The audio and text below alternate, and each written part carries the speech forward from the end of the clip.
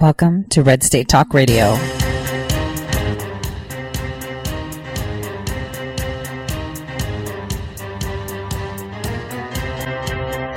You're listening to Tori Says for the next hour. I'll be your host, Tori.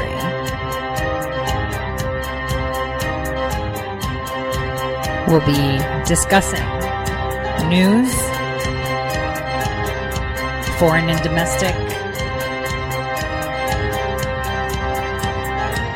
unfiltered news.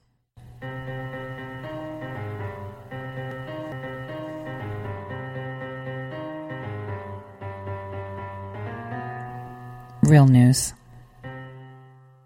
Welcome, everyone, to the Tori Says Show. I'm your host, Tori. Today is August 14th, 2019. And, you know, everyone might say that this is a slow news day, maybe, assumingly, sort of, but it's not. It's actually quite a busy one, and quite interesting, too. Aside from Epstein, aside from what's going on locally in respects to responses and answers to questions, we've got tons to talk about today. Remember when people were talking about Hong Kong, I said I wanted to hold off. Remember, I told you weeks ago that there were reports. It was last week that I reported to you guys that from what I heard, there were a lot of Chinese troops going over to Hong Kong, but that hadn't been verified. So I got with sources, and so today we are going to talk about Hong Kong. I am going to tell you, first of all, why they're rioting. And it is a riot, not a protest. What is going on and how it's going on? It seems that the mainstream media, both left and right globally, are, I would say, highlighting how China in the past has, acted very atrociously toward their own people, and how, a communistic government like China works, which is what China is. They have communism, period. So we're going to talk about that. We're also going to talk about the elections because that's a really big deal. I began talking about it months ago when I alerted all my lovely listeners about a law that the Democrats are seeking to push to federalize elections and therefore providing more power and centralizing the way we vote and how we vote, because by them sequestering this, they also allow themselves to manipulate the Federal Electoral Committee, allowing every administration to appoint 3 of the 5 people on the panel because it's supposedly going to be nonpartisan like that. So it's pretty incredible. Now, where do we start? Where do we start? I think maybe I want to start with something that Andrew Yang tweeted out. And remember, I told you guys about Andrew Yang. And it's not rocket science. I'm sure that if people remember the clues of how candidates come up in the ranks throughout history, it's super easy to see it. Now, Andrew Yang has come up through the ranks. He's obviously leading. Kamala Harris, not a lot of people can identify with her. She is a tool, other than the fact that she has, more melanin in her skin and, has a vagina. There's nothing else going for her. The woman has nothing to offer. She is pandering to socialism. We're going to hear about a granny that told her off in regards to that and how she played that off and what her intent was. We also have Joe Biden, who everyone seems to want to say is ahead. Totally not. I mean, no.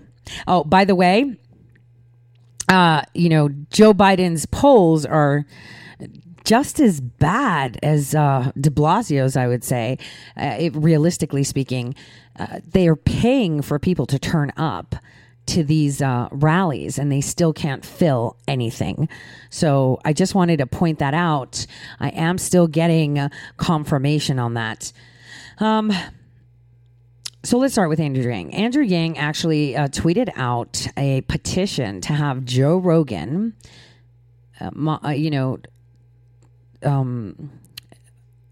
oh my gosh, I can't believe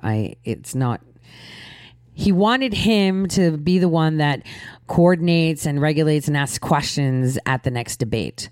Now, I did a whole show on Rogan, if you guys remember. That whole show of Rogan when he was with Twitter and he was asking him questions. And how I pointed out that he was being paid by Twitter. Okay? I pointed out that he works, in essence, for Twitter because they sponsor his show. Okay? So why would we have him supposedly be an impartial moderator? First of all, for Andrew Yang, it would be great because Joe Rogan is all about that progressive move into tech. And see, Andrew Yang is pouncing on that. And like I said, dude, his ideas are great. They're great on paper, but they're not for the now. You know, he's making, this universal basic income. I know it's just a hook to most of you, but 15 years from now, that universal basic income will be something along the lines of like Alaska. So I want to explain to you what his idea is, but then I'm going to also explain to you why it's not applicable now, why he's running at the wrong time. So when you move to Alaska pays their residents money every year, right? And that's like, oh, you get money because we exploit our natural resources. And since you're a resident, here you go, right? Well, his universal basic income for American citizens works along the same lines. But how is it going to work? So let's pretend that in my little city of Minot, right, we have Walmart. And Walmart offers, 1,000 jobs. Okay? And Walmart decides that it's going to become fully automated. That means that people will be scanning themselves out, kind of like those new Amazon Fresh stores, where if you have an account, it recognizes you from facial recognition. And when you put things in your cart, it literally registers it. So you could just walk out the door. You don't even have to pay because it'll just take it out of your Amazon account, right? Automatically as you walk through the door. So say they automate themselves, shelves stock themselves, people scan themselves out, or kind of like Amazon automated, facial recognition or whatever. And that's it. So basically, no employees needed except for maybe a janitor to clean up in the evening. So instead of 1,000 jobs, they offer like 20. Okay. What happens? Since you're in a city where you're a business, and businesses not only contribute to the consumers, but they also contribute to the areas that they are in physically, right? By providing jobs. That's the deal. So if they're not providing jobs, then what are they really doing? They're just providing for consumers. So what Yang is proposing is companies that automate and cut down on jobs, like McDonald's, who is now using like the automated, ordering systems, which by the way are a lot better because you can like customize your burgers and stuff. I never knew that you could like add avocado, add this to it, and most of that stuff is free too, by the way. So those that go into like this automated process and don't need human beings to work will be paying a higher fee. So it would be a tech fee. So let's pretend, either he applies it as a tax or from their revenue, maybe monthly revenue, we want 2%, something like that. Who knows? Well, that revenue pools as money, and that money goes back to the people. Why? Because first of all, you're entitled to it because you just have a business there not contributing to your community. And, you can use that money as like payment that, it's a business in your area and doesn't contribute. And you can use that money to retrain yourself so that way you can have a job. Maybe you can be one of those back-end nerds working from home, fixing the automated stock shelving thing, where they restock the shelves on computers if there's a glitch in the code, or fixing any code that's coming in with new customers, taking phone calls for customer service when customers are like, well, I just walked out of the store and I only got 2 milks and it charged me for 5 of them. I need you to review the video footage and make sure I get refunded, those things. That's where humans come in, where you need to take a second look at the video footage, second look at the transactions, So people need to be trained differently. Now, why is it not good? So people that were born from 1990, I would say 8 and over have a chance, are more likely. Well, no, that's wrong. 2005, I would say.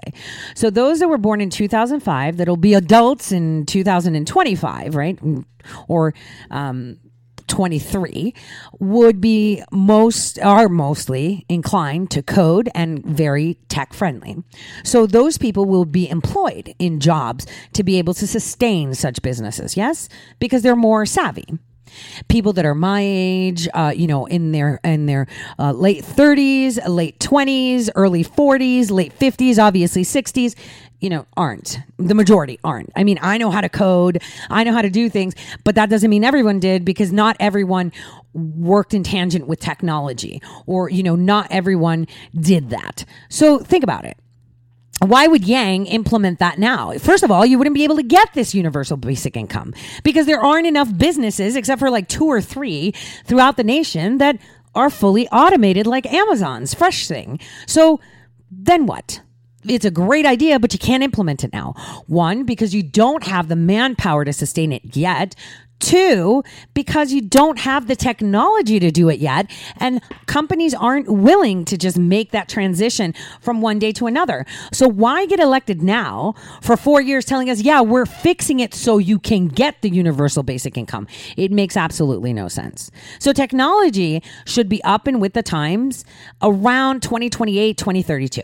So that is when Yang should be coming in with this idea. That time where we're all transitioning into that, where all the major, companies like Target, Walmart, Starbucks, etc., are putting it into that realm of tech. Okay. So that's the problem with Yang. And aside from the fact that the majority of his rhetoric, or I wouldn't say rhetoric because it's not rhetoric, his policies align with that of President Trump, except for when he's confronted by liberal journalists, right? Suddenly he turns into this snowflake. Suddenly he turns into this weird mush. And you're just like, is that the same Yang? Like, what is going on? So I'm on that note, Yang is sneaky. Also, I think, and let me just double check, Yang is going to be in New Hampshire. So he is going to be in New Hampshire on the 16th through the 18th. And I think the president is too, right? Is that the dates that he's going to be in New Hampshire? That'll be interesting to see, that we have a Trump rally at the same time we have a Yang rally. He's going to be in New Hampshire with Trump. Oh my gosh. That's incredible. Think about it. That's incredible. No, he's going to be there tomorrow and Yang's going to be there the day after. Gosh darn it. For a day. I would have loved to see how that would have worked. And I can't wait to see that rally and President Trump use the word Fredo. Totally would love it. Now, speaking of crazy journalism, right? And targeting people, can we talk about New York Times, please, for a second? Like, oh my gosh. It is the most hilarious thing I have ever seen. So Weissman, who covered Congress and, the DC desk, he was like in charge of it. This guy got demoted. Okay, this is a big deal because they even made an announcement about it. He got demoted because he had recent... This is so much fun. When the left is eating themselves. Okay, so he had a serious lapse in judgment. Apparently, he got into it with some chick named Roxana or something. Now, this chick is like your big black woman. She's like, she probably uses pronouns, and she got really offended. And what she said was that he was, and I quote, she's so tired of white men, responses, and how dare he tell her that he needs to apologize, and why did he contact her assistant to make sure they apologize? So here's the thing. She probably stepped out of line. She was being super snowflake, and Weissman was like, okay, we could do whatever on, as New York Times on the paper and look insane, but in reality, this dynamic's not working. You need to fix yourself. And she pulled the left card. So the New York Times went with it and said, you're not allowed to mansplain. This is a total showcase of white supremacy. This is how they eat themselves alive. They eat themselves alive because this is what they're putting out, so they should be on the receiving end too. So it's super fun. Super duper fun. I love it. I love it. I love it. So we see him totally demoted. And, I'm pretty sure that Andrew Weissman, Jonathan Weissman, I don't know why I said Andy because I was thinking of him, but Jonathan Weissman, he probably is now so fed up with this leftist stuff. He is so teed off. I mean, think about it. Like, now they can't even stand the policies that they're shoving down our throat. And you guys need to see this chick's tweets. How she's like, I'm so tired of, people, white man and his whiteness. Oh yeah, her name is like Roxanne Gay or something like that. She's so weird. Guys, you could just even look at her profile. And it's like... he is so upset too, because she talks about white supremacy and, everyone's just eating it up. This is the time that we revel in it. Okay, guys, this is where we let them cannibalize themselves, because in the end, when you're insane, it's the insanity between you guys that totally, come together. So it's beautiful just to watch it. It's beautiful. And now, moving along, I just wanted to say, before we talk about the elections, before we talk about Syria, before we talk about anything else, I want to talk about Kamala Harris. Okay, so yesterday, there's this video that's going around that Ryan Severa tweeted out, where Kamala Harris was at a nursing home, of course, and she was talking to them about healthcare. Now, first of all, why are you going to a place where people have one foot in the grave, right? And you're telling them about your healthcare policy. You're trying to get their votes. It's not like they're going to give it to you. Okay? Because at that age, they're very conservative and very concerned at the atrocities and the insanities they're seeing. I mean, even their nurses don't even look male or female anymore. So I want you guys to listen to this clip. It's pretty funny. Take a listen. Yes, ma'am. Who's going to pay for it? Well, we're going to pay for it because right now, let me tell you something, we're all paying for health care for everyone, and it's in an emergency room. She said, are you the one that's changing our health care? She's like, yeah, I have a question about the health care. She goes, yes, ma'am. What's your question? She says, you're doing the health care. And she's like, yeah, I understand that the woman said, sorry, I understand that you're advocating for health care for everyone. She's like, yes, we are. And she goes, leave our health care alone. She's like, well, we're already paying for everybody's health care in the emergency room. She's like, no, we're not. Leave it alone. So Kamala Harris continues. Yes, ma'am. Who's going to pay for it? Well, we're going to pay for it because right now, let me tell you something, we're all paying for health care for everyone, and it's in an emergency room. Leave our health care system alone. Okay. We don't want you to mess with it. Okay, I don't intend to mess. Do you mess here? We don't want you to mess with it. Okay. Well, I want to make sure your health care is the way you like it, so I'll promise you that. Okay? I won't mess with the health care that you have. Are you on Medicare? Okay. Well, it was nice to visit with you. Thank you for the time. Okay. Take care, guys. So she told the woman, hey, we're just going to, we're already paying for it. When the woman asked, well, who's going to pay for it? She's like, well, we're already paying for it. She said, no, we're not. She's like, leave our health care alone. She's like, we're already paying for it at the ER for everyone. She's like, no. And she's like, don't worry about it. I won't mess with your health care. Well, she's already on Medicare, and you can't really mess with Medicare because she's been paying for it for like 50 years and now cashing in on it. But instead, now people that don't work are going to be paying for it, pay as places you go to have this Medicare. Anyway, it just goes to show that the older population, those that she went to pander for votes, saying, look at me, I'm a woman, I'm progressive. She shouldn't have done that, because these are the people that are definitely voting for Trump. Okay. And for her to ask, oh, are you on Medicare? She asked her twice. The thing is, she asked her why, because she'd be like, yeah, I am. See, Medicare is good for you. We want to give everyone Medicare. That would have been her hook to continue. But the old woman was not having it. She was busy doing her checkers thing or bingo thing and ignoring her and mumbling. The bottom line is what they are pushing is pure insanity. They want to give everyone health care on our dime. And we're going to be paying for it, like she said. We're going to be paying for it. They're going to be taking 70% of our salary to pay for it. And, the richer you are, the more money that 70% is. How bite, right? But 70% out of 100,000 that I have a year leaves me with 30,000. Well, why am I going to work to just have $30,000 when I could be on welfare and get 40? I could just say I don't want to work. Nope, not working. Not working, pay my house, pay my food, pay my health care, not working. I could just do that, right? I could just say, not going to work. Not going to work. Then what? That's the thing. Why would I work to make $100,000 a year when I can make more money and have more, more, I would say, comforts, but being on welfare? It makes absolutely no sense. It's the insane socialist push.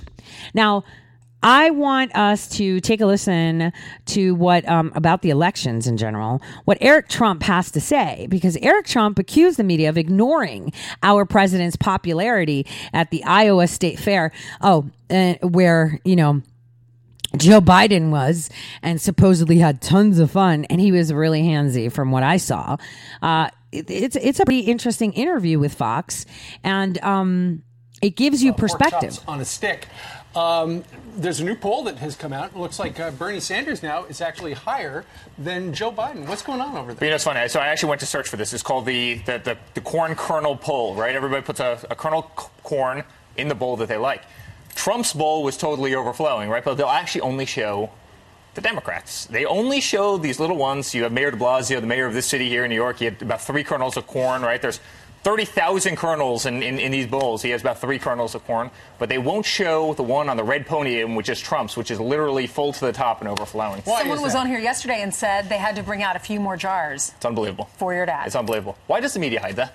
I mean, literally, just Google it right now. Just corn kernel poll.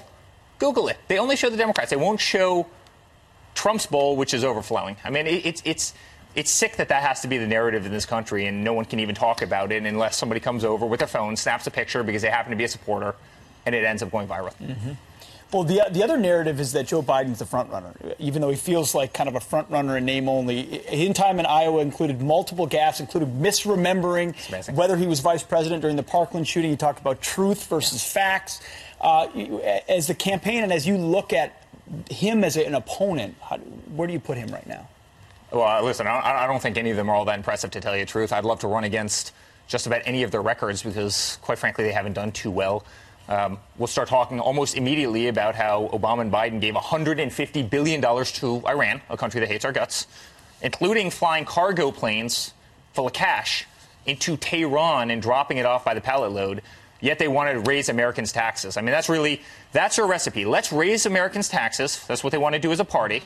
Let's take away their health care, all while we fly planes full of cash over to Iran. If that's what we have to run against, guys, I feel pretty good. But ultimately, then 2020 becomes a pretty easy choice. I mean, you're going to have one party stands for this and the other party stands for that. And then the American people can decide which one is it. Right. I say it every day, but the Democratic Party is no longer the party of JFK. I mean, they've gone so radical. You look at the Squad, you look at Nancy Pelosi, you look at some of the things that Bill de Blasio was saying on Hannity the other night. I mean, some of those proposals. Let's tax everybody at 70%. They'll crush this economy. Every company will leave this nation. People will have no incentive to work anymore. I mean, literally, our economy, our markets will crater if that happens. China will run all over us. I mean, they'll own America. You literally cannot have that happen in this nation. Their proposals are wild and crazy. You have AOC in our own state that prevented Amazon from coming here. She wants to raise taxes on one hand, but yet she costs New Yorkers billions and billions and billions of dollars every year and tens of thousands of jobs by forcing businesses out. I mean, you can't make this up. Well, your dad's economy is doing so well right now. We had those individuals on that were talking about American-made companies, talking about how men and women need to get dirty again and these blue-collar jobs. There's a great op-ed in the Wall. Okay, I'm going to leave that there because we're coming up to a break. But exactly what I was talking about yesterday, right? Which is what? Making America great again is by reinvesting in our own nation. These blue collar jobs, transportation, having people travel within our nation. Why aren't they accessing tourist spots within our nation? I mean, why not go to Iowa? Why not go, and just visit it, or, get an Airbnb in the middle of nowhere in Montana and enjoy it like our beloved, graphic cartoons, right? Ben Garrison. So we'll pick this up right after the break because it's pretty interesting how this rolls into what we're seeing in the elections and what the Democrats are trying to do to federalize it. I'll see you all in just a bit.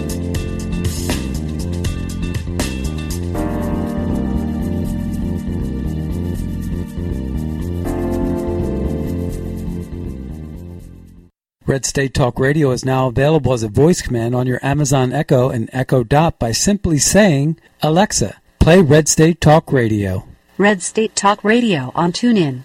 Concern to every single American. Now, we've been hearing all these stories about sanctuary cities that... You can now find us on the Amazon Echo and Echo Dot, on TuneIn, on iHeartRadio, and we also have the phone apps in the App Store for your particular phone. And just in case we activated your Echo Dot, Alexa, stop.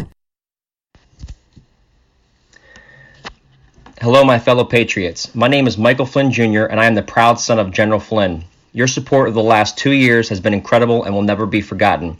If you'd like to continue supporting General Flynn, you can donate to our Legal Defense Fund. Any donation is welcome. To donate, go to www.mikeflynndefensefund.org. Thank you, and God bless America. Hey, this is Leonora Cravota from Red State Talk Radio for MyPillow. I used to have trouble sleeping. MyPillow changed all that. I now fall asleep within moments of my head touching my pillow. That's how comfortable MyPillow is with its patented interlocking fill. MyPillow stays cool and does not go flat. Plus, it's machine washable and dryable. MyPillow has a 10-year warranty and a 60-day comfort guarantee. MyPillow is also the official pillow of the National Sleep Foundation, and it's made right here in the USA. MyPillow is now offering Red State Talk Radio listeners a 4-pack special with 2 premium standard or queen pillows and 2 go anywhere pillows. That's 4 pillows for the price of 1. To take advantage of this special offer, call 1-800-961-9194 and ask for promo code RedState. That's 1-800-961-9194, promo code RedState. Put sleepless nights behind you with MyPillow, the most comfortable pillow you will ever own. For the best night's sleep in the whole wide world, visit MyPillow.com. Guaranteed life insurance with no medical exam. Sounds great, right? Even better, your rates will never increase and benefits will never decrease. If you're a U.S. citizen between 50 and 80, you can get life insurance guaranteed. It's not guaranteed in every state, and you may not qualify for every policy, but when you call, you'll speak with a licensed insurance company. They'll give you all the details about guaranteed life insurance. So call now, 1-800-707-1219, 1-800-707-1219.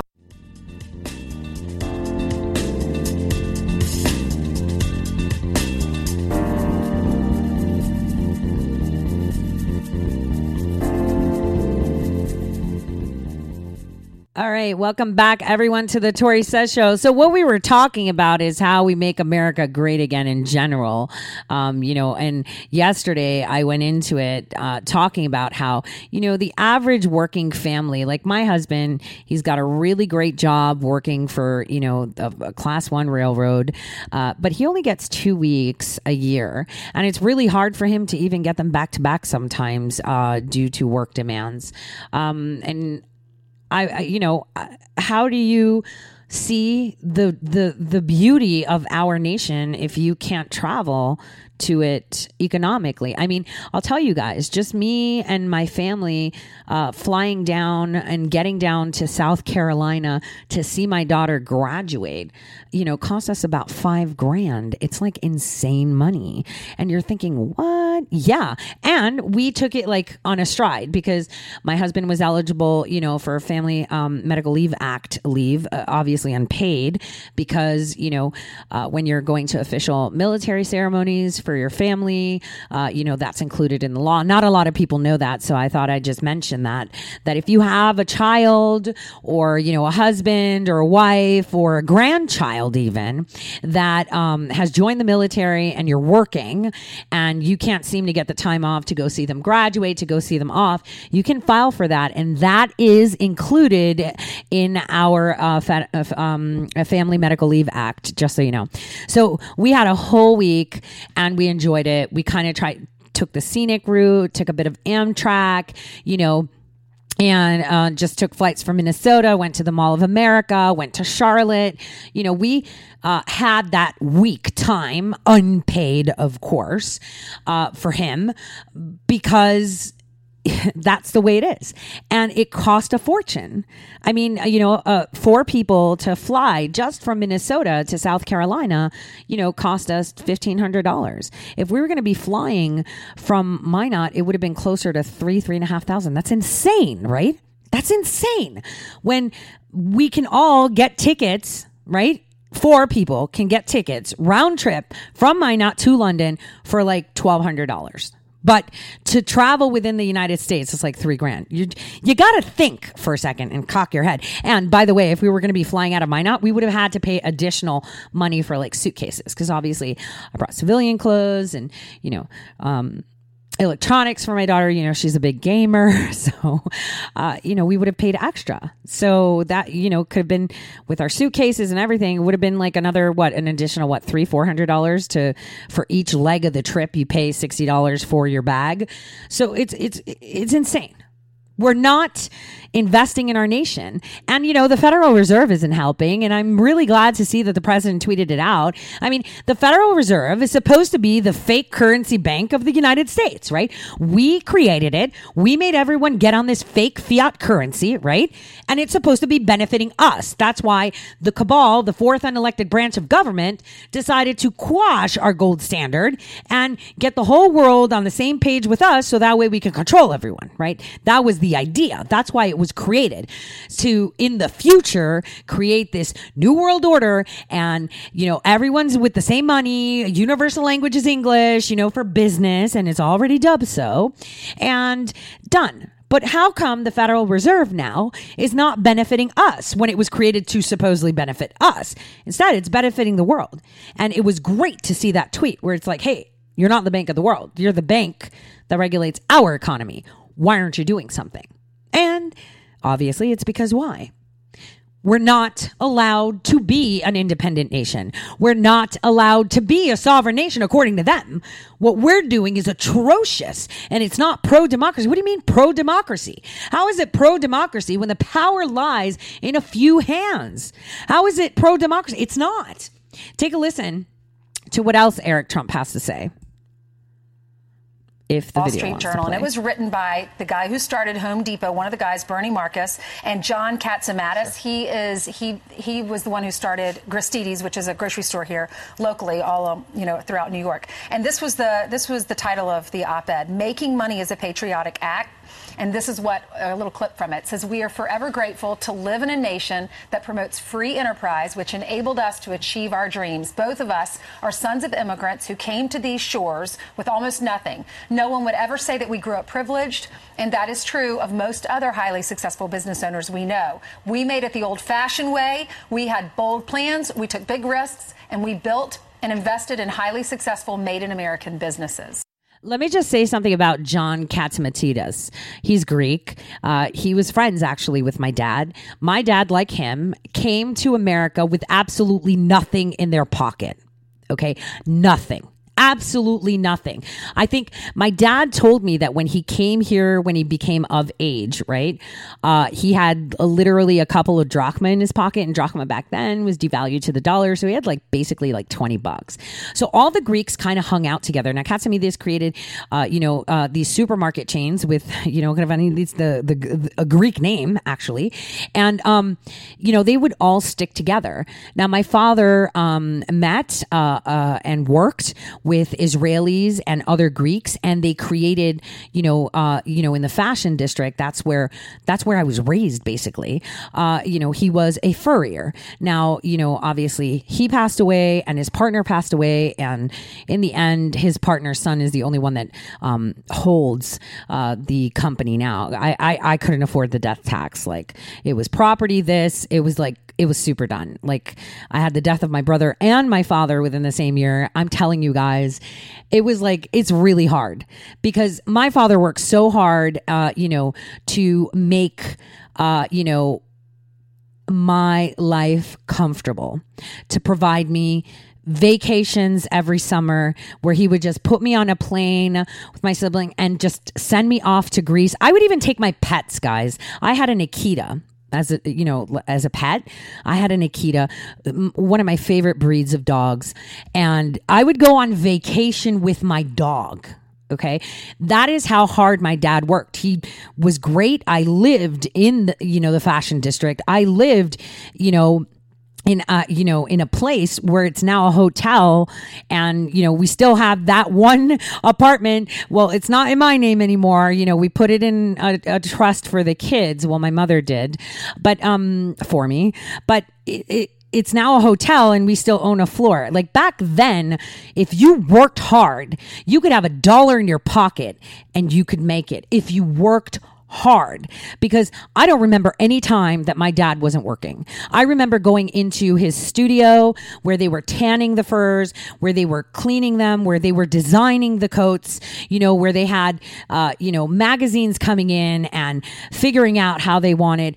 Like, this man worked all the time. And he was the owner of the company, and he was working super hard. But the other thing that you would see back then as a kid, I'm telling you, like late 80s, right? I would see that the immigrants from the same nations kind of like helped each other too, in a way. So like they encouraged everyone to create their own businesses. Many businesses in the 90s were approached to be bought out, kind of like my dad's business now has like a deal with Saks Fifth Avenue. So Paula George's furs are, exclusively sold there. Obviously they sell stuff on the sides, but and they have great furs. So if anyone likes fur coats, Paula George's furs is perfect. There's a contract with Michael Kors, but that means that they own part of your company. So it was all about owning. It was all about creating yourself, making money is a patriotic act. Yes, it is, because that is the reason the United States broke free from the United Kingdom. They broke free saying, no, you're not going to dictate how much money I can make or who can make it. Because, back then it was still old school system. They'd be like, yo, you're going to be governor, said the queen or the king. So you're going to take this section and, make a farm, get your slaves, and you produce, and then we'll let this business owner sell your stuff. And then whatever he makes, half of it goes to the crown. Okay. That's the deal. That's the way it used to work. And at some point in the 1770s, enough, we're going to dictate it ourselves. We all got like our governorships. We all got all this stuff. George Washington was super rich. He had so much property. But the deal was all these people that are trying to flee a socialist, nation, a nation that, bows down to a queen and gives half of whatever they make back to the crown. They wanted to come here and say, no, I should be able to afford whatever I want as long as I sweat for it. If I work for it, I make it. If I don't work for it, I don't make it. It's kind of like me. If someone offers me a contract and says, hey, I want you to do this project, and I'm going to pay you this, and I say no, I can't complain if I don't have that money because I didn't work. If I didn't work, then I don't get money. That's the way it goes. So this is all about making America great again, is by working and allowing us to enjoy the benefits of working, and those that don't work die. Period. That's the way it used to be in the olden times. We didn't have welfare in the 1700s and the 1800s. We didn't have welfare. If you came over here on a boat with nothing in your pocket, like those people coming through the border, they have no money, but they have cell phones. But anyway, you came through and you didn't work and you were just like, oh, who's going to help me? So can I get a house? Oh, and my kids need to eat. Oh, you can't give me that. You have to give me something better. Remember how they didn't like the food they were being given? Fix it. They would have been dead. You know, the people that didn't want to work usually ended up dead. They were beggars, prostitutes, or, you know, gophers that then died or got sick because they couldn't have clean water. They were eating from the garbage. That is how it should be. You shouldn't be responsible for someone. Have you guys seen the stuff that some of these leftist insane people say? I saw an interview with some girl saying, you know, she was, first of all, insane looking. She had blue and green hair, so she could afford to get her hair done. You know, and she was explaining how she has anxiety with working. And because her anxiety is so crippling, she can't work. And so she stays at home. And obviously because she stays at home, you know, the only pleasure she finds is playing video games. And she's grateful that she has free healthcare and that she gets money to eat when, you know, you would think, well, you're one person and you're getting food stamps. Why are you so overweight? How are you? Okay. In fairness, you know, food stamps that are afforded to people, that have hardships don't really allow them to buy good foods because it's not enough.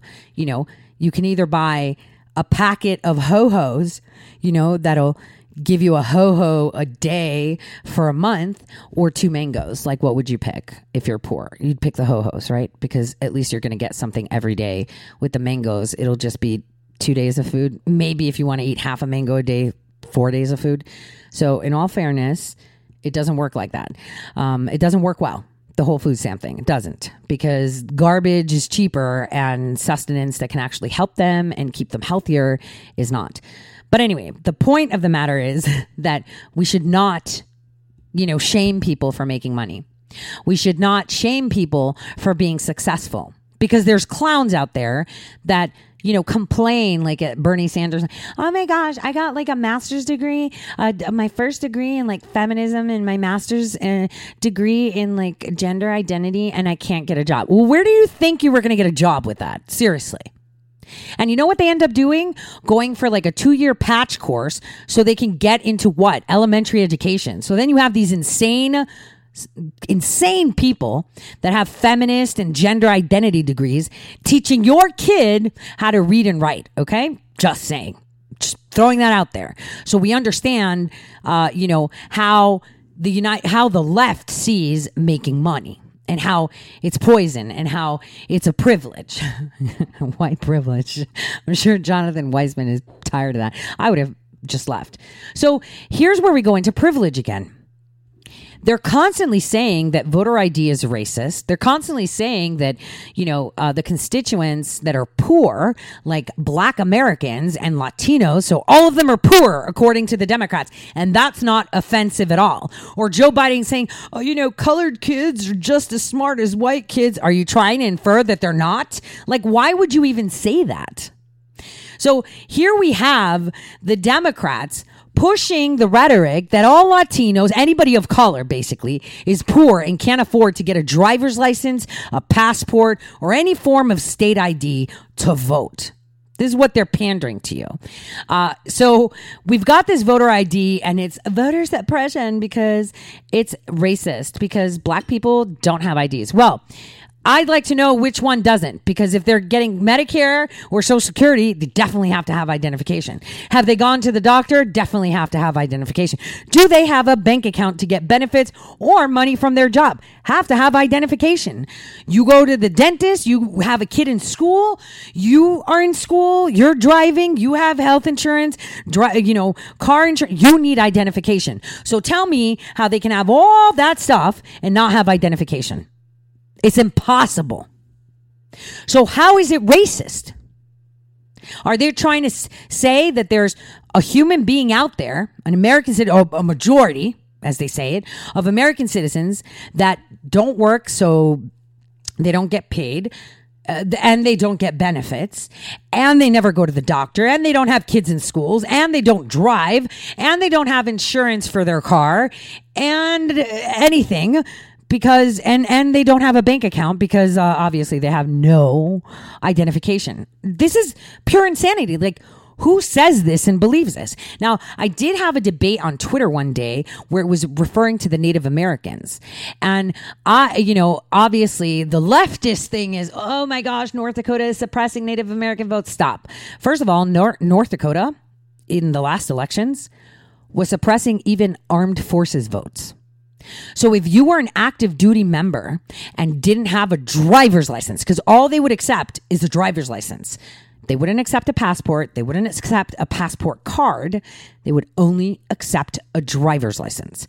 So your passport is the most valid identification in the nation. It says you are an American citizen, ergo whatever social security number you give them is yours because they could check it anyway, and that you have the right to work and live in this country. How does it not afford you the right to vote? Explain. Right? So they wanted a driver's license because that's valid. How is that valid? My husband has a driver's license, but he has no right to vote, yet he was on that list.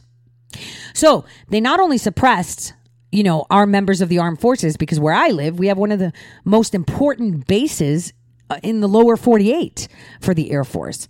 The most, nuke type base there is, with thousands of active duty military members that may not have a driver's license in North Dakota, may not have changed it because they're temporary or didn't want to or whatever it is. So they can't vote. They would tell them, well, you can vote on a ballot, but you have to come by Tuesday and show us a driver's license. But I don't want to get a driver's license. Well, then you need to get all this other information. So they made it difficult for the people that actually serve this nation to vote. But we have a problem with the Native Americans. Here's what the problem is. That they don't have a street address, okay? Going again to the driver's license situation. Because on reservations, sometimes they just have P.O. boxes because they have parcels of land, and it's understandable, right? So why can't they vote? Because you have a tribal ID. The tribal ID says you belong to that tribe only, so you're able to vote in, as part of that reservation, no matter what. So why do you need their address? If they have a tribal ID and they're getting, the little reparations checks in the mail and they're part of that tribe, why are you telling them that they can't vote? It's down to allowing illegal and legal immigrants to vote too. And my state, though it's red, it is the most corrupt when it comes to elections. Elections are bought and sold. Like last year, when we had elections, man, did they really fudge the votes. They fudge. How do you prove it? When you have all the corrupt cronies in there. Your Secretary of State has been in for like over 25 years. This guy's a dinosaur, senile, and still sitting in office while they all just work together. These people have been in office all together for 20 years. They fix everything. So identification? Driver's licenses aren't valid. Here's what we can do. We can open up centers, like I've said before, and offer free voter ID. Free voter ID means it's just an ID that says you have the right to vote. Biometrics and everything, like a passport. If someone comes to you with a passport, that should be the most valid thing out there for you to vote. Yes or no? I mean, if you go apply for a job, they'll be like, give me your driver's license and your social security card, or just bring me your passport. Period. It's an all-in-one. I'm an American citizen. I have the right to vote. I have the right to live. I have the right to work, period. So here is where we're having a really big problem in the state level type of every state decides, oh yeah, we're just going to do this, and in my state, they fix everything. Every year that we have elections, they change the districts. Oh, you're just going to mail them. We're not going to have like a ballot booth for you guys. And that's usually the districts they need to flip or something. It's horrific. Now, Shabtez actually made a great point on how the Democrats want to federalize the election system so they can secure their power. If they federalize it and they pass a law, making what they say is correct, We're done. Take a listen. Russia will attempt to interfere in the 2020 elections and is already doing it. So here's an easy way for Leader McConnell to silence the critics who accuse him of blocking election security. Stop blocking it. So that comment from the floor about 2 weeks ago, Senate Minority Leader Chuck Schumer going after Mitch McConnell, arguing he has been blocking these election security bills in the Senate. Former Utah Congressman Jason Chaffetz says, quote, Democrats don't care about election security. They care about securing power. Jason Chaffetz, author of a new book called The Power Grab. He's with me now live today. Sir, how you doing? And good morning to you. I just want our viewers to have a little bit of what you say. You say, like their solutions to climate change, the Democratic solutions of problems with election security are not serious. Their supposed solutions are just another way to justify an unprecedented consolidation of power in a federal government Democrats hope to control. Part of your new book, make your case.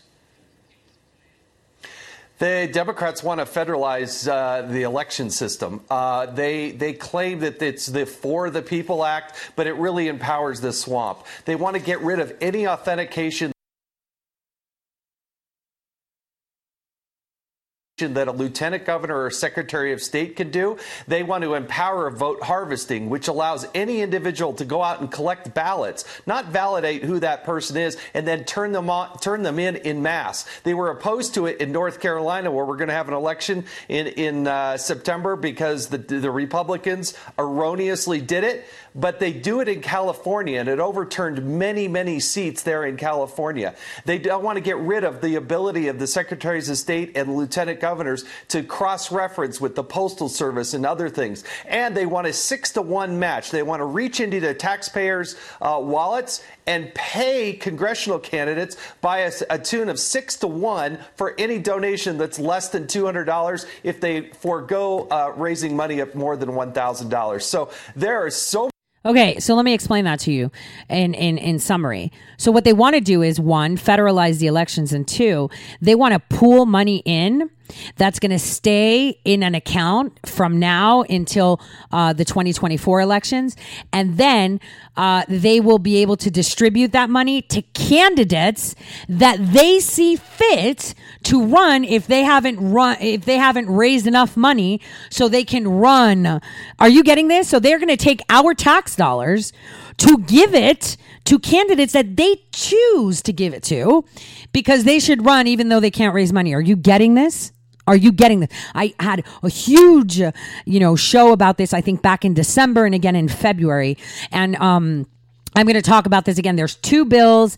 They were, mulling them here and there on the Senate. I was pointing out how, Republican senators were making, oh yeah, this is a pretty good way. And oh yeah, this isn't pretty good. It's horrific. So much in this bill, but it has nothing to do with authenticating the vote and fighting back against those that want to manipulate an election. It appears at the moment it's going nowhere, but we'll keep an eye on it and see what happens prior to 2020. Now, Rudy Giuliani talking about, apparently there is still an impeachment push in the House. A little quiet right now. First, here's Giuliani, and I'll ask you about it next. These Democrats who are doing this, I think they need therapy. He's been cleared 3 times. Yeah. He's my client. I've never had a client that's been cleared 3 times. Once is usually enough. Right. Twice is ridiculous. 3 times? He didn't collude with the Russians. Right. He didn't obstruct justice. Get over it. So apparently that's not the case. What do we need to understand about what Jerry Nadler has been doing on this? Well, you need to understand that in the last week, Jerry Nadler is sending out fundraising emails, and he's claiming that the impeachment proceedings have already begun. And I think, as the chairman of the Judiciary Committee, should probably believe him. It used to be a time when I was in Congress when the national media would be all over you if you were fundraising off of something that you're doing in terms of an investigation. So Jerry Nadler in a fundraiser going out and saying, yeah, impeachment has begun. But Rudy Giuliani is right. For what? Exactly. So they're fundraising money to impeach our president. Have you heard that before? Just like they were sending out emails, please go here because President Trump wants to change it back to, are you male or female rather than what do you identify as? This is what the Democrats are doing. Like, how is this even okay that you're fundraising based on the fact like, oh yeah, give me money and we'll impeach him? On what? that you don't like him, orange man bad argument. It's ridiculous. Now, after the break, we're going to touch on Syria. We're going to talk about Turkey and, of course, Hong Kong, because I'm going to give it to you straight. I got in a lot of arguments with people about this. So I'll see you in a bit. Do I want to see call me in jail? Yeah, yeah. Do I want Hillary in a cell? Yeah, yeah. Am I down to ride with 45? Yeah, yeah. At a rally, do I feel alive? Yeah, yeah. Will I wall slow down the cartels? Yeah. They say, will I vote Trump 2020? Hell yeah. I'm conservative and you can tell, yeah, yeah. Where we go, when we go all in, yeah. Promises made and promises kept. I can roll with a press like that. Promises made and promises kept. I can roll with a press like that. Grab your popcorn, it's about to go down. If you didn't know, I guarantee you know now. The criminal cabal trying to keep it on the low now. But we got the right guy for a showdown at the Trump rally. People screaming so loud, Patriots united. And we're standing so proud, trying to get DC. Ain't nowhere to go now. Say goodbye to the deep state where we control now. He call me in jail, yeah, yeah. Do I want Hillary in a cell, yeah, yeah. Am I down to ride with 45, yeah, yeah. At a rally, do I feel alive, yeah. It's made and promises kept. I can roll with a press like that.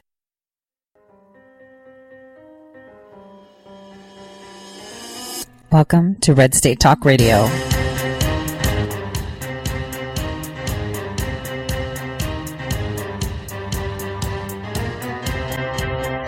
You're listening to Tori Says. For the next hour, I'll be your host, Tori.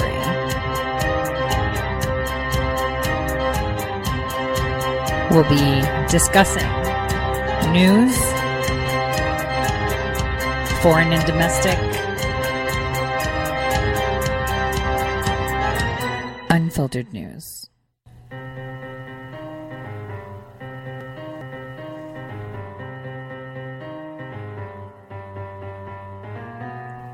Real news. Welcome back, everyone, to the Tori Says Show. I'm your host, Tori. So this is our second hour, and we're going to get into a few things. I think I'll start with Syria and Turkey and what's going on and what policy has changed with our state of relations with Turkey that kind of takes a shocking turn, but I'm kind of thinking it's like a hidden type, covert type move. So we're going to talk about that. We're going to talk about Syria in general, not just Turkey, but Syria in general.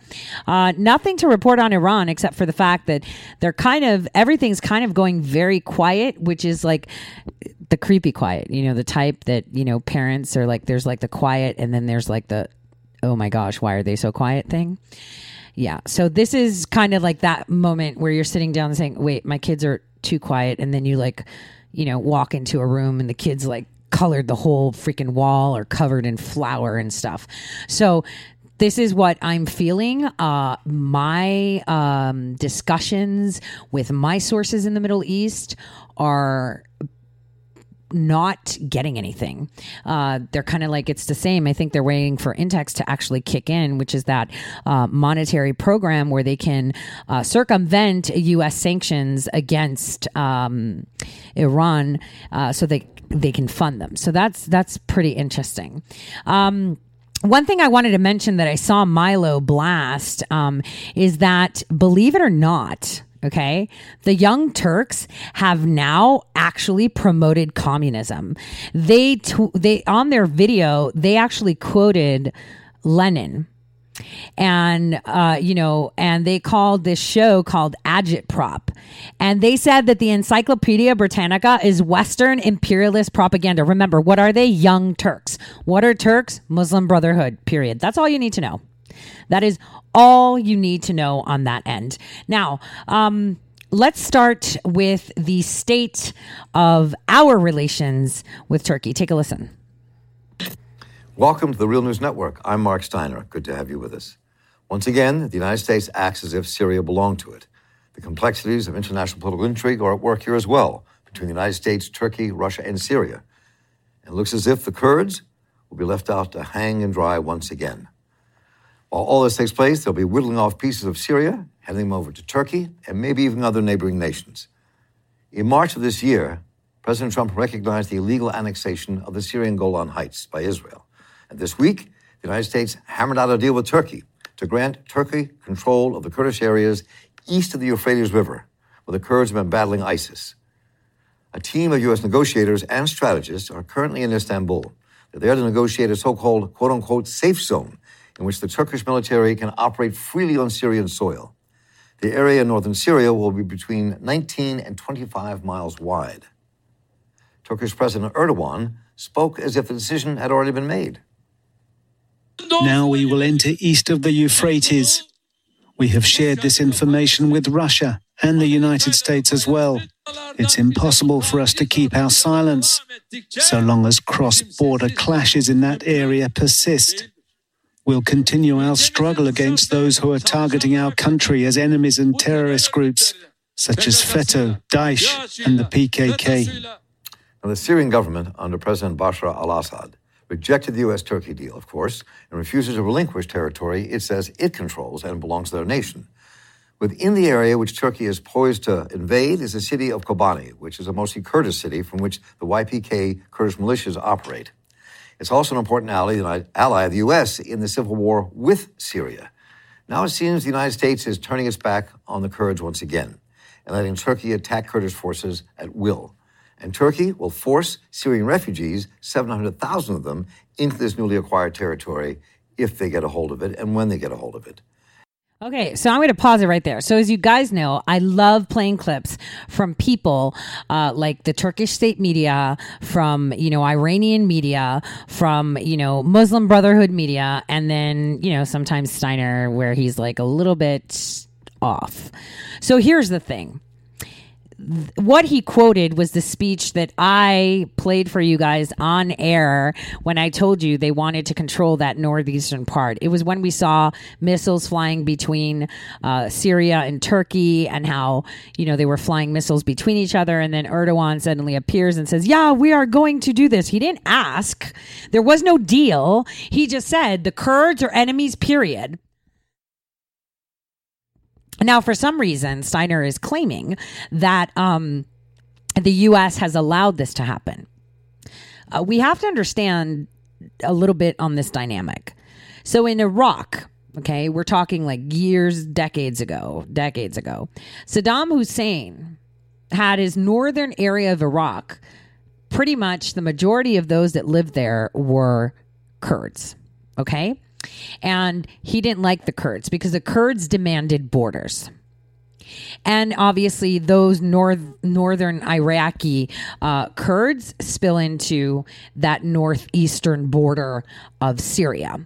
So here we have people that for eons have been demanding borders to be drawn. It almost resonates to the same as we saw, with the Israelis that wanted borders and couldn't have borders and no one would give them borders. And then after World War II, they were given borders. This is exactly the same thing. So the YPK that we have, that we're working with, the Turks, not the Turks, the Kurds, they are working with our contracted security forces to help eradicate the Islamic terrorist groups. And they've done a great job too, because it's easier for them to infiltrate and they know the area very well. What Turkey wants is hold of that territory. Why? So the questions are, why? It's a hot mess. It's all blown up. It's devastated. It's because it is rich in minerals. We've seen Turkey move. We've seen them attack. We've seen them bully people in the Eastern Mediterranean. We see them, how they've penetrated the Libyan, only recognized by the UN Human Council Relations Group area of Tripoli, and now they're their designated army. Only the UN, Qatar, and Turkey see that as a legitimate government in Tripoli of Libya. So here we have Turkey saying, I don't care what the rest of the world says. They're terrorists, and we're going to attack them, and we're going to kill them all, because it's normal for Turks to want to kill Kurds, because they've been doing it for decades, because they have right claim to land, which falls into Turkey. Because remember, Turkey is not made up of any nation that's Turkey, guys. There was never a Turkey. There was Armenia. There was Greek. There was the Kurdish lands. There was Iraq. There was Iran. There was no Turkey. The Ottoman Empire, which mingled with the Eastern, came in and swept and took hold of, the Middle East and Europe. We have to remember history. For some reason, and the thing is, that is what they want. They want the Ottoman Empire again. So this statement is a little bit weird for me, considering that he's talking as if it's already happened. Take a listen. Well, whenever we talk about the Middle East, it's always very complex, but especially when we talk about Kurds, maybe it's even more complex. And we have another episode now. This started with Erdogan and his foreign minister threatening the de facto autonomous region in northeastern Syria, which is mostly led by Kurds. But this is a very polyethnic area, and we can talk about maybe coalition there. But the main political and military force is Kurdish. Erdogan threatened this de facto autonomous region by wiping it out. And this happened only last week on August 6th. And the same threat was repeated by Çavuşoğlu, the current foreign minister in Turkey. Right after that, I think the Americans felt the need to interfere because an American minister said, we cannot let Turkey act unilaterally in northeastern Syria. Then Turkish and American officials met in order to talk about a so-called safe zone. However, we do not know what this is all about. What Turkey has in mind, and this is based on sources that have contacted, that have access to the inner circles in Turkey, is to create a zone which is 30-35 kilometers wide from the Turkish border. But Americans have probably something between 5 and 10 kilometers in mind and excluding cities. And Kurds have been declaring that they're going to allow only a 5-kilometer wide corridor along the Turkish-Syrian border, which should not include house any Turkish troops. So it's quite complicated, quite complex, but at the same time, what we're witnessing right now is quite vague. We don't know what exactly Americans and Turks want to do in northeastern Syria. But what we know is that Kurds are quite opposed to this because they see this as, again, another attempt on the part of Turkey to invade the northeastern part of Syria. And again, please. I'm just curious, do you think this is, there's a couple of things at work here. Obviously, there's been this enmity between the Kurds, the Kurdish people, and the Turkish government for a long time. I mean, absolutely. A long time. And so this plays into that. But there's also the idea: does Erdogan want to expand the borders of Turkey and enlarge the country itself? Is that part of it? Is it? I mean, how does this play into the battle against ISIS, which the United States claims to be fighting? But if anybody was fighting ISIS to defeat, it was the Kurds in Syria. I mean, and they've taken the battle to ISIS. So, I mean, and then there's the whole Russian-American issue around Turkey. Who's going to give missiles? Who's going to give planes? And how that battle turns out as well between them. And so, I mean, it's a complex issue here. And then and Israel is in this in a way because they've been backing the Kurds because of the realpolitik of the world that they are in as well. And so I mean, what do you really think is at the bottom of this? Now, before he answers, and I haven't heard his answer, I want to say this is why I listen to Mark Steiner sometimes. Because even though he says things that it's like, what? He has these lucid moments like this where I'm like, there you go. See, we've been talking about this for a while. Remember when I told you that they were trying to push in, get more territory? They want to extend. They want to push. I'll tell you what. All you need to do is pull out a map. And you're going to see that it's like this little tip horn in the northeast that feeds into the northernest border of Iraq. Now, why is it? There is something that the locals, and I know very well, called the Dark Trail. That is at the northernest border of Iraq. That's where all the Kurds would hide, right? It's actually kind of like a dark zone, per se.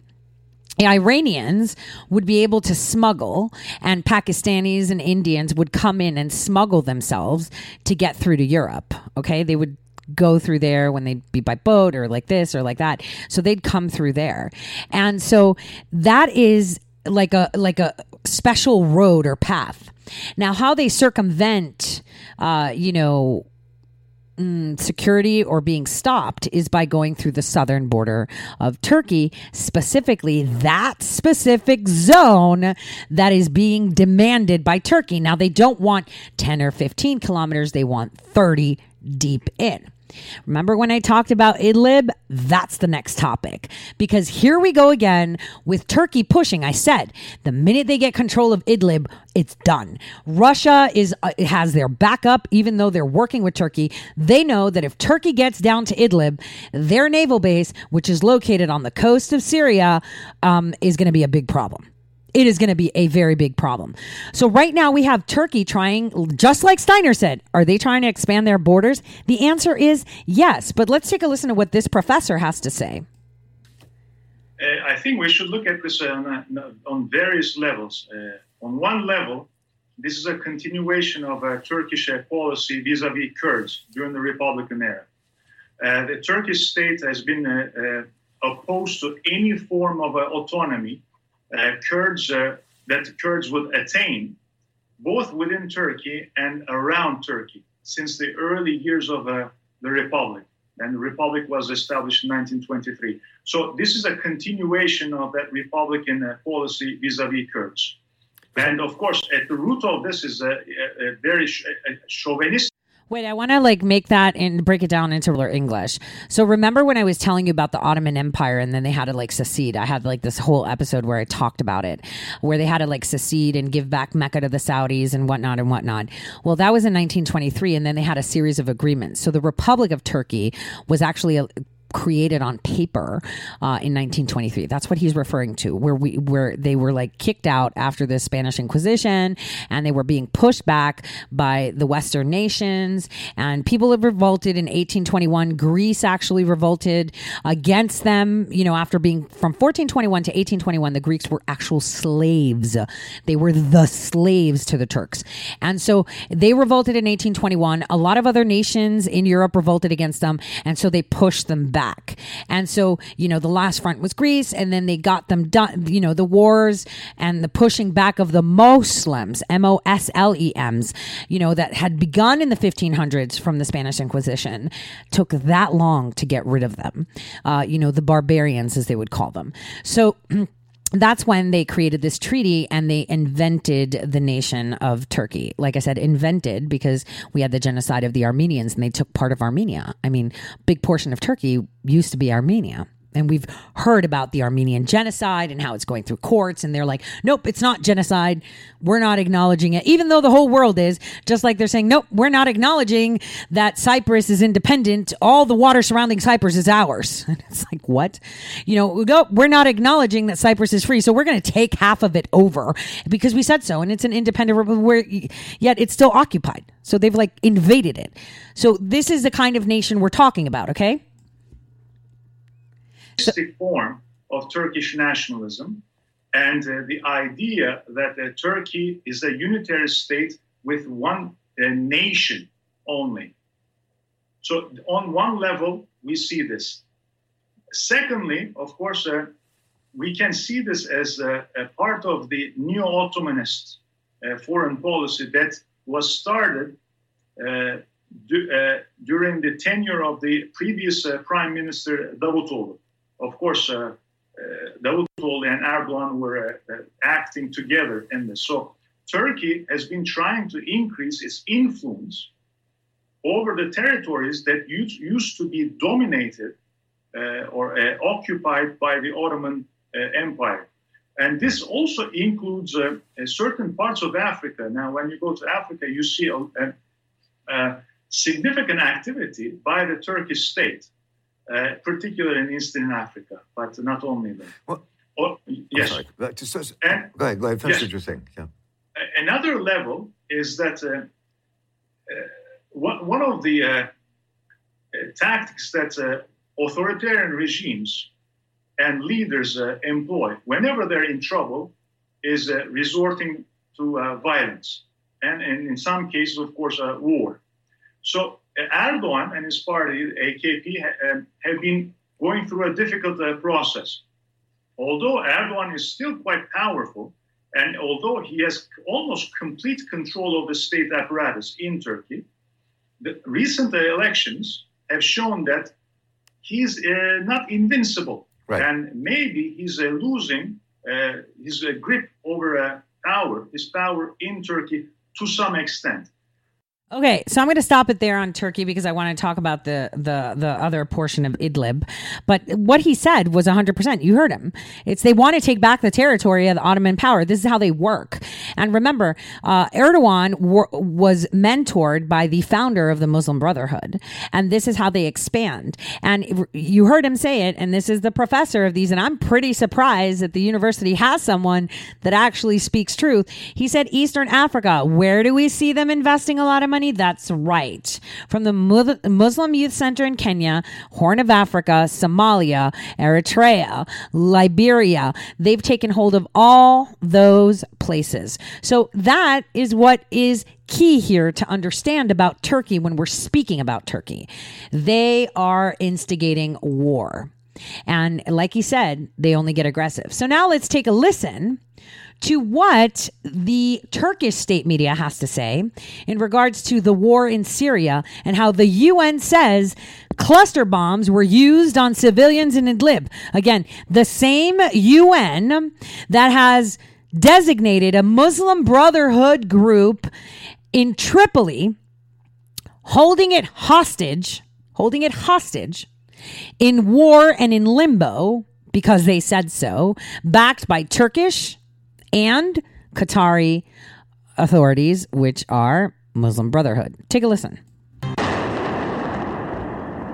To the inexperienced eye, they could be mistaken for fireworks. Allahu Akbar. To the people in Idlib province, you'd be smart to be scared. It was a very strange feeling to see the fires falling down on us. It was extremely horrible that they were aimed at us. These pictures were taken by activists and show cluster munitions raining down on civilians. A report by a non-profit called the Syrian Civil Platform says the regime used phosphorus, napalm, and similar weapons in Idlib in May and June to destroy about 15 villages and kill nearly 70 people, including 23 children. The report says the bombs were aimed at public squares, markets, hospitals, and more. Hey, hold on a second. Did we hear about that? No, we didn't. This is what is called propaganda. If 23 kids were bombed in May or June, which is just a couple months ago, I would have heard about it.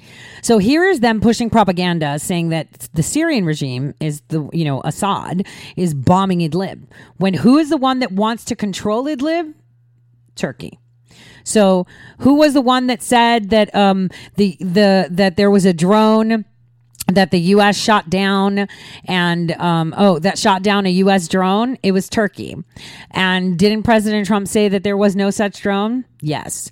So this is what we need to be paying attention to, the propaganda. This is TRT World. This is Turkish public media.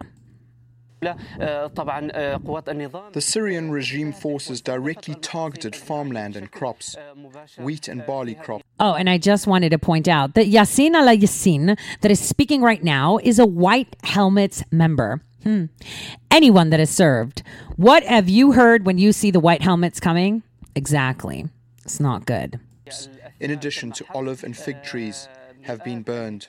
The cluster bombs used are internationally banned because they pose an especially high risk to civilians. This material is very flammable and it can't More be White easily Helmets. extinguished. These are the only Special people they're powder or interviewing. earth need to be used to put it out. Volunteers with the group known as the White Helmets say they're having a hard time keeping up with the sheer volume of calls. One said some people in villages see 4 or 5 bomb attacks in a day. And that's not the only danger. There are also live napalm bombs lying on the ground that haven't exploded yet. And with responders stretched so thin, these unexploded munitions are something the rescue volunteers have to teach locals to handle on their own. Sarah Balter, TRT World.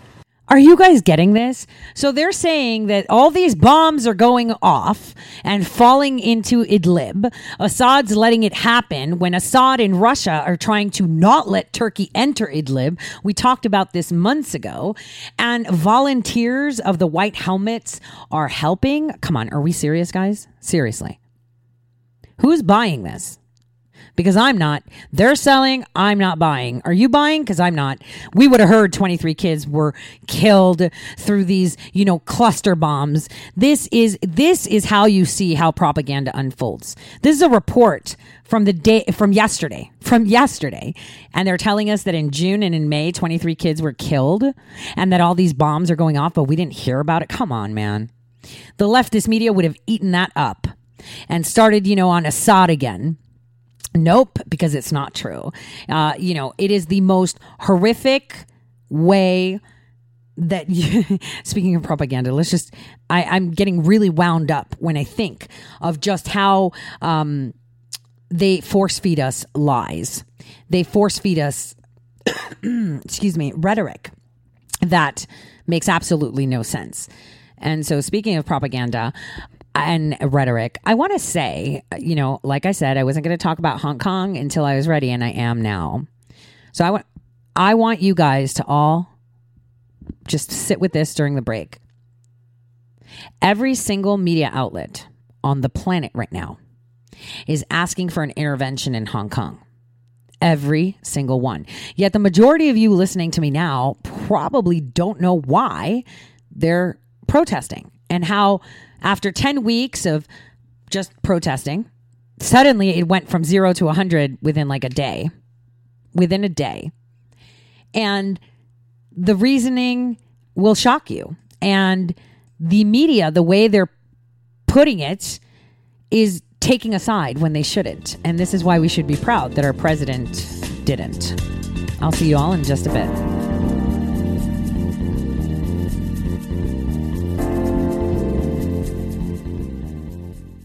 Red State Talk Radio is now available as a voice command on your Amazon Echo and Echo Dot by simply saying, Alexa, play Red State Talk Radio. Red State Talk Radio on TuneIn. Concern to every single American. Now, we've been hearing all these stories about sanctuary cities that... You can now find us on the Amazon Echo and Echo Dot, on TuneIn, on iHeartRadio, and we also have the phone apps in the App Store for your particular phone. And just in case we activated your Echo Dot, Alexa, stop. Hello, my fellow patriots. My name is Michael Flynn Jr., and I am the proud son of General Flynn. Your support of the last 2 years has been incredible and will never be forgotten. If you'd like to continue supporting General Flynn, you can donate to our Legal Defense Fund. Any donation is welcome. To donate, go to www.mikeflynndefensefund.org. Thank you, and God bless America.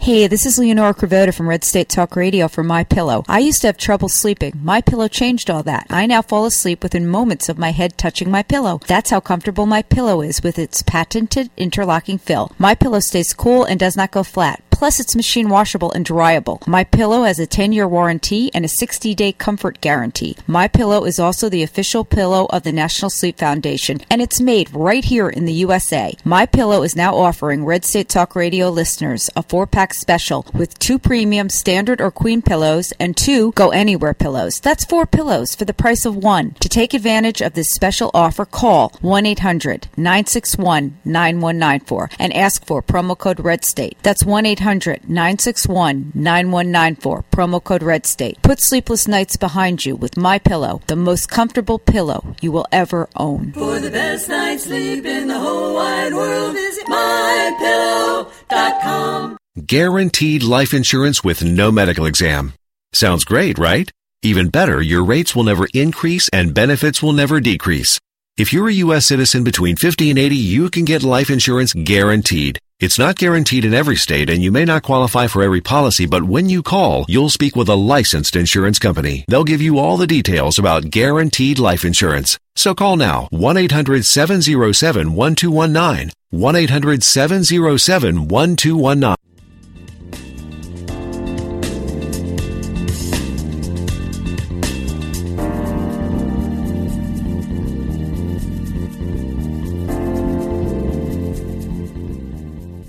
All right. Welcome back, everyone, to the Tori Says Show. So like I said, we're going to be talking about Hong Kong now. This is going to be your way of understanding exactly what's going on, what they're not telling you, and how it's really panning out. Because I'm tired of just listening to people push and, no one knows why. I mean, ask yourself, do you really know why they are protesting? Some of you may have some form of idea, but people don't seem to understand the dynamic between Hong Kong and China. And I'll tell you what, I talked about this with a lot of people, and you know that I it wouldn't be called ghostwriting. I actually write for a lot of major publications where I let other people use my content and they publish under their name. So everyone was upset with me. So obviously I'm going to put my write-up on Tori Says. But so Hong Kong. 10 weeks ago, the government of Hong Kong, which is actually independent but codependent on China, decided to pass a law that would allow them to extradite criminals that are wanted by the mainland Chinese government, and those that are in Hong Kong that have committed crimes will be sent off to mainland China to be tried. Someone will be like, well, that's crazy. Why are they doing that? Here's the thing. Hong Kong is China, kind of like Alaska is part of the United States. People don't know that. The only issue here is that it's the same country, but they have two different sets of government. You get it? Two governments, one country. How does that work? It's as if, let's focus on Alaska because it'll totally make sense to you like this. So imagine Alaska had its own laws that trumped our lower 48 states' federal laws. Okay? They had their own set of laws. And so, if the lower 48 wanted to, get Kamala Harris arrested and she had run to Alaska, they would have to request Alaska to send her to the lower 48 so she could be tried.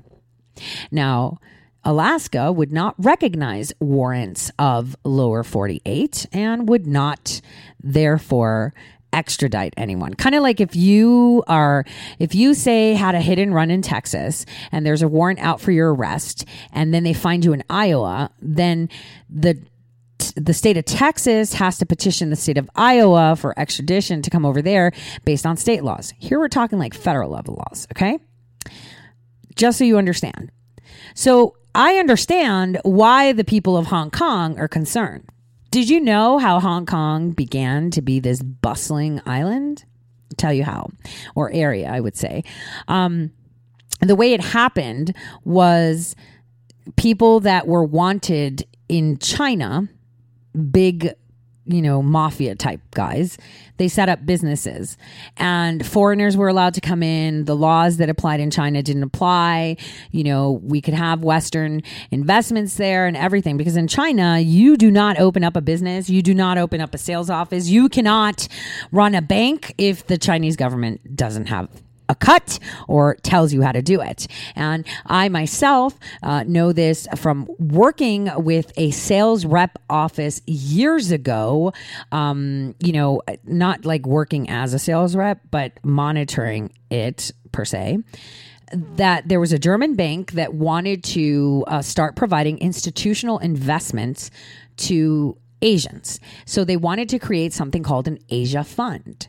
Well, this Asia Fund had to, according to the guidelines of the Chinese government, had to have 98% Chinese companies and only 2% of other Asian companies like India, Singapore, etc., because that was their law.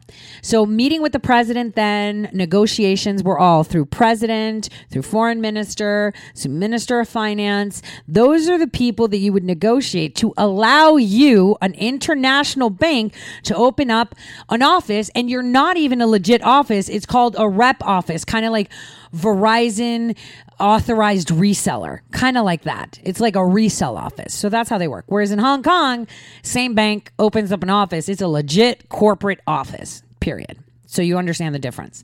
So now we have the residents of Hong Kong saying, nope, not going to happen, because the Hong Kong government, we're thinking, wants to merge with China completely on the laws, and we're not having it. So if this happens, then a lot of us can be extradited out to the mainland China and then thrown into camps and never to be seen again. So I get their concern. So what do you do? What do you do in this case? So let's pretend it was lower 48 with Alaska. You protest. You say, no, I don't want it. So what is the next step? Like what? Okay, so the Hong Kong government says, all right, we just won't do this law. What is the next step? Here's what happened. This protest started peaceful. They were just demonstrating, and coming out in the droves. I want you to know that you could walk from one side of Hong Kong to the other if you're fit enough. I know my fat ass won't in one breath, because they have really steep areas too. But in like 2 hours, So it's a small place per se, and it has 7.4 million residents. Okay, 7.4 million. After 10 weeks, all of a sudden, you've got close to 2 million people on the street. 2 million. Think of that number. 2 million.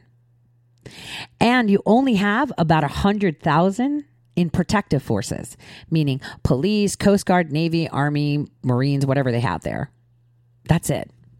How do you control 2 million people with 100,000 people that can't work 24/7? So you would have to assume that only 50% of them are working at one time. And that's if they're hot racking and working 12-hour shifts. So you got cops you've got 50,000 cops across everywhere, possibly working at the same time. So it's even more reduced, trying to control 2 million people. How do you do that? Think of the overwhelming size. You know what? Let's take a step back. Let's remember Ferguson, right? Do you remember Ferguson? Black Lives Matter, who, by the way, the leader was thrown into jail for child and human trafficking. Just thought I'd mention that. They protested because they were Black Lives Matter and he was shot and all this. And we were like, yep, more power to you. This was wrong. Shouldn't have happened. We get it. We're on your side. And then suddenly looting happened. Suddenly businesses weren't working. Suddenly fires were being set. Suddenly guns were being shot everywhere. And the police were overwhelmed because they had so many people out on the street just wrecking everything. Remember that? Remember how pissed off you were? Saying these animals, what are they doing? Well, that's exactly what's happening in Hong Kong right now. Looting everything. Looting everything so much that they've stampeded through the airport. Okay? So early Monday morning, their time Monday morning, Sunday nighttime, afternoon for us, they broke through the airport, taking down all the security guards, the police. They beat them to a pulp. So there's people there that are taking layover flights. I found a woman on Facebook who was complaining about it on this German site that I go, that I kind of stalk for like news. It's like a news site. And so they put a post of hers as a screenshot telling people what happened to her at the airport. So here's a German woman on the way to Australia, and she had to take a connecting, her flight had to land in Hong Kong, and then 4 hours later it was going to leave to go to Australia, which is either switch planes or fix it or fuel, I don't know, whatever. So she's there with her kids, and as they land, they get off the plane.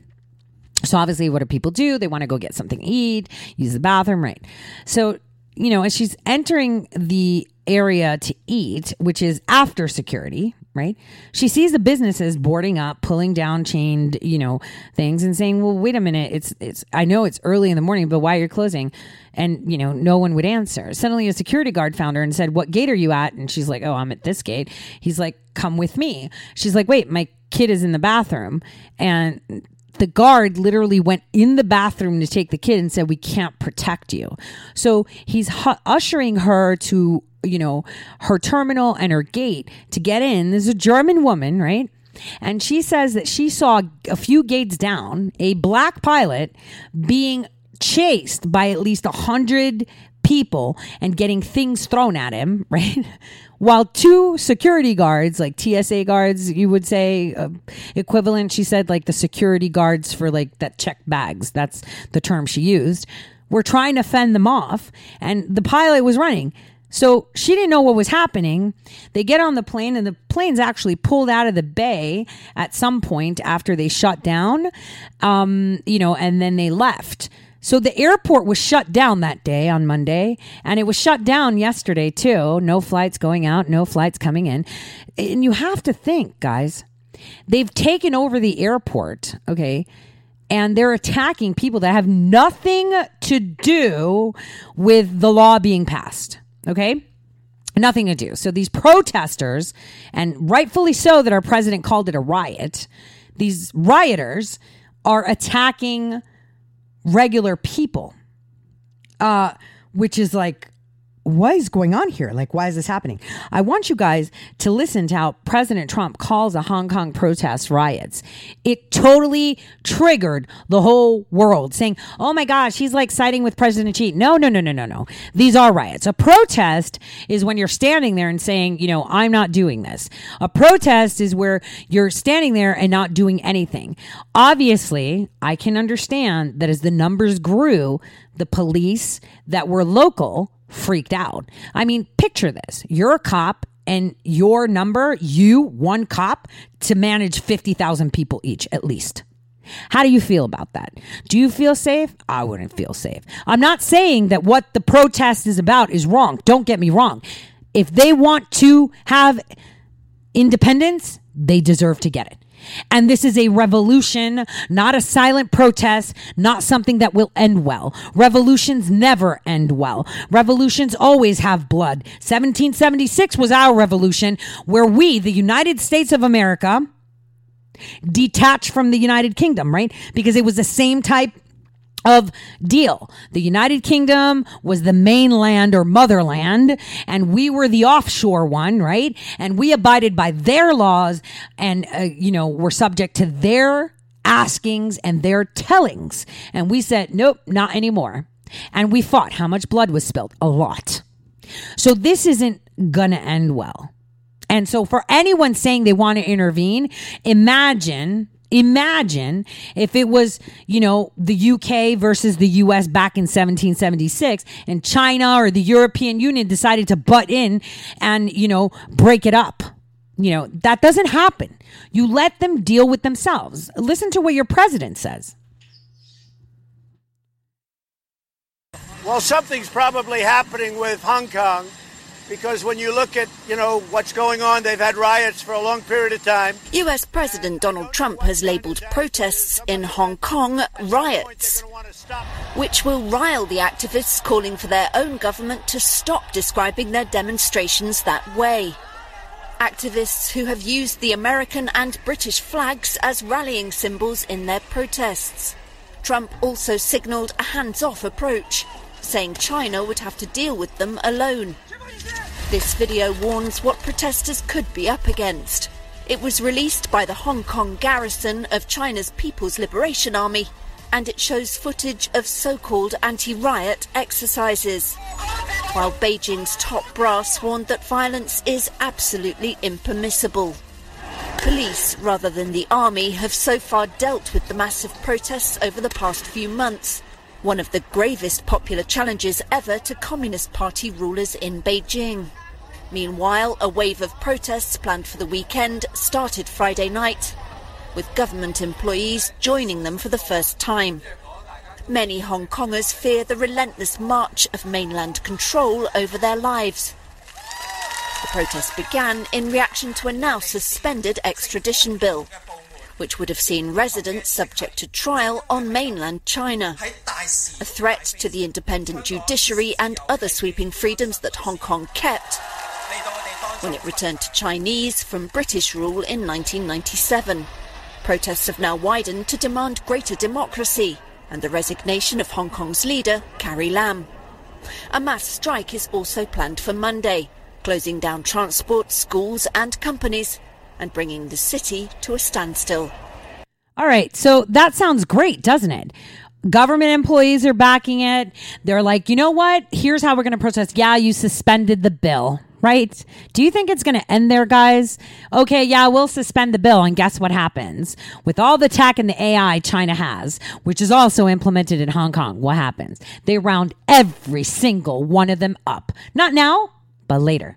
10 years from now, because that's the way the Chinese operate, and they know that. So now they're like, nope, we're not stopping there. We want independence. We don't want to be under UK rule like we were up until 1997, and now we don't want to be under Chinese rule. We want to be an independent nation of Hong Kong, and more power to them. Go. Whatever you want, Hong Kong, we will support you, but you're on your own. We're not going to send armed forces to fight wars for you. We're not going to intervene. This is your fight. Nobody helped us. In fact, the Spanish and the French were helping the British, if you remember correctly, when we were trying to revolt.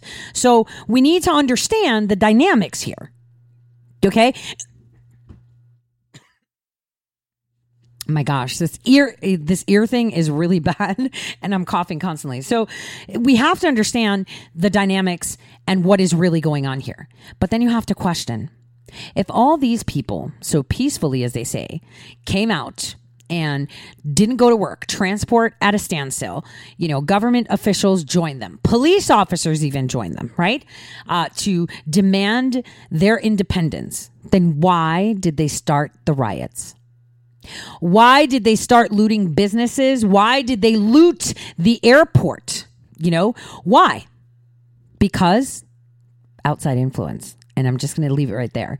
From my sources, there was some outside influence. Now, I told you guys that the Chinese were sending military. Now, you're going to say, well, that's bad. That's authoritarian. And they did share that video because I'll tell you what. Think of it this way. Let's pretend Hong Kong does get their independence. Totally fine, right? China's not going to back down so easy. Okay. First of all, that would make them look bad to the 1.5 billion, almost 20% of the planet's population lives in mainland China. If they see that the Chinese government is weak, at some point when they want to revolt, they'll know that they're stronger. So this is how you keep it quiet and you subdue things. This is why President Xi even said, stay out of my business. I'll deal with it. And President Trump said, nope, you're right. I'm not intervening. And everyone's like, President Trump's so mean. He's siding with him. Like someone actually said, are you communist because you're saying this? And I was like, are you insane? I'm just thinking you're a police officer for Hong Kong, right? It's your job to protect the citizens. It's your job to take orders, right? And protect everything. The small business that they just looted, the people like, Marianne, from Germany, the people like Kelly Sue, like I've been watching Weibo. And the amount of statements being made by people that fled Hong Kong on ferries, to Macau is crazy because they are not targeting or doing anything that would be peaceful. Like the majority you would say are, but there's a huge chunk that are violent. They've beat people to a pulp. They're reporters, a Guardian reporter, for the Guardian, and I'm surprised they didn't even report this, was caught at the airport by the protesters and beaten to a pulp. Another reporter for the Chinese independent news station, whatever, beaten to a pulp. Both of them in hospital. Cops that were like protecting people in the airport and protecting the airport because they're going to break it up. That's going to cost a lot of money to fix. See, why are you breaking stuff if you want to be independent? Then you're going to have to pay for it anyway.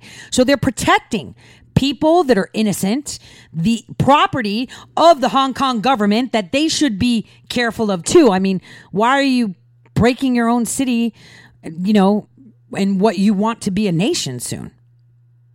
So they're protecting and they're beating them up. They're stealing their battalions and everything. I mean, think of it. If it was me with rubber bullets, tear gas, and maybe a water cannon against 50,000 people, you better believe it, I'm going to be using it when they're throwing stuff at me. I don't know about you guys, but I'm going to be using it. And I'm not saying that the violence that we're seeing is okay. Don't get me wrong. But we have to see it from the other perspective of those people on the ground. Okay? It's none of our business what the politics are. It's atrocious anytime we see violence like this. And one would think, damn, it's 2019. Are we Neanderthals? Like, why are we responding like animals? Why are we attacking them? They're only police officers. They've sworn a duty to protect you. Why are you attacking them? Just stand back and do your protest. Don't throw stuff at them. Don't break stuff. Don't try to trample all over airports, schools, and businesses.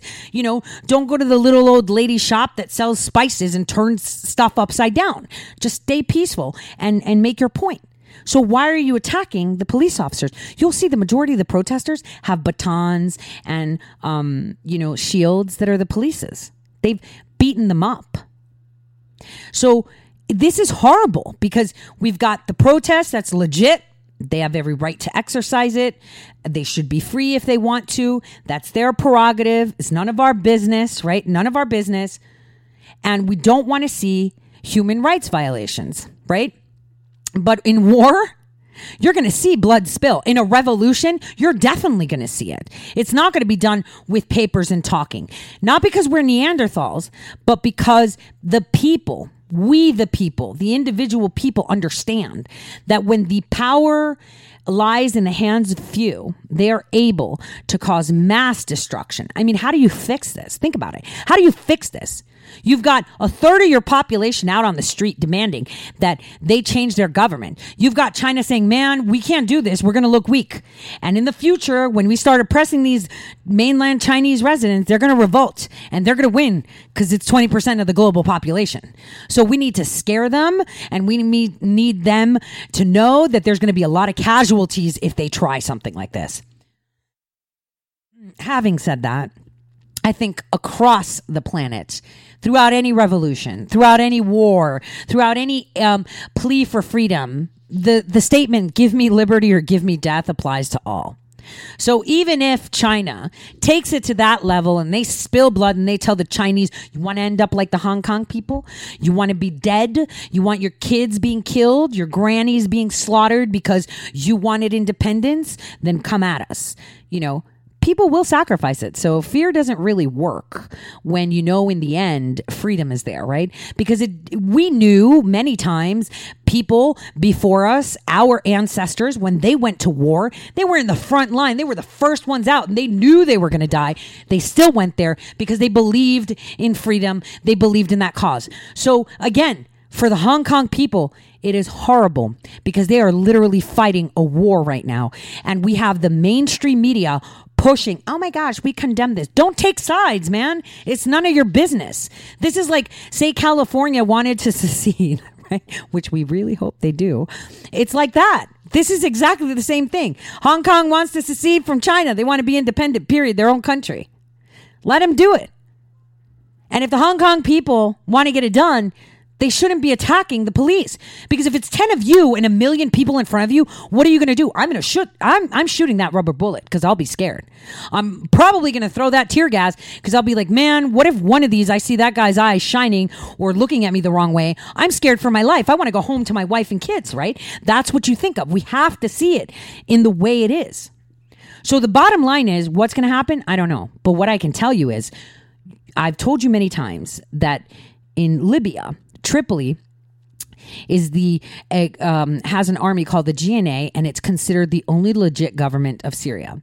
Michelle Bachelet, the head of the UN High Commission of Human Rights, right, is the one that labels this. Remember, we've gone over this, that the UN is the only entity on this planet that recognizes Tripoli as the official government of Libya, right? Well, guess what? This same commission is the one saying, oh, the Chinese are suppressing pro-democracy demonstrations. I'm in. Now, the minute they reared their heads yesterday, that's when I was like, yo, So this is a setup.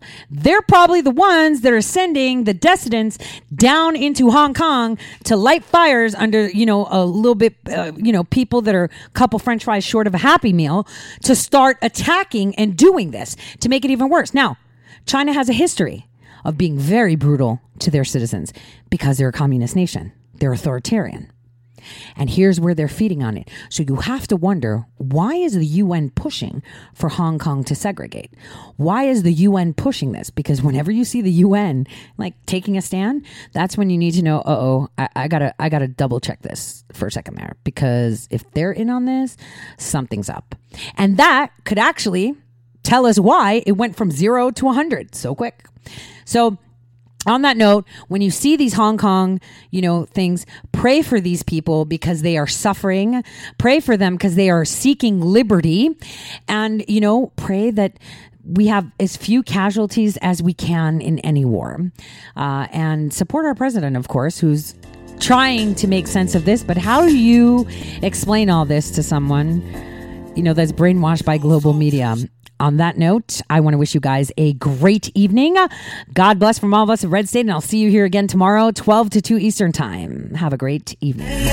Will I wall slow down the cartels? Yeah. Listen, will I vote Trump 2020? Hell yeah. I'm conservative and you can tell, yeah. Where we go when we go all in, yeah. Promises made and promises kept. I can roll with a press like that. Promises made and promises kept. I can roll with a press like that. Grab your popcorn, it's about to go down. If you didn't know, I guarantee you know now. The criminal cabal try to keep it on the low now. But we got the right guy for a showdown at the Trump rally. People screaming so loud, Patriots united. And we're standing so proud, trying to get DC. Ain't nowhere to go now. Say goodbye to the deep state, we're in control now. Call me in jail, yeah, yeah. Do I want Hillary in a cell, yeah,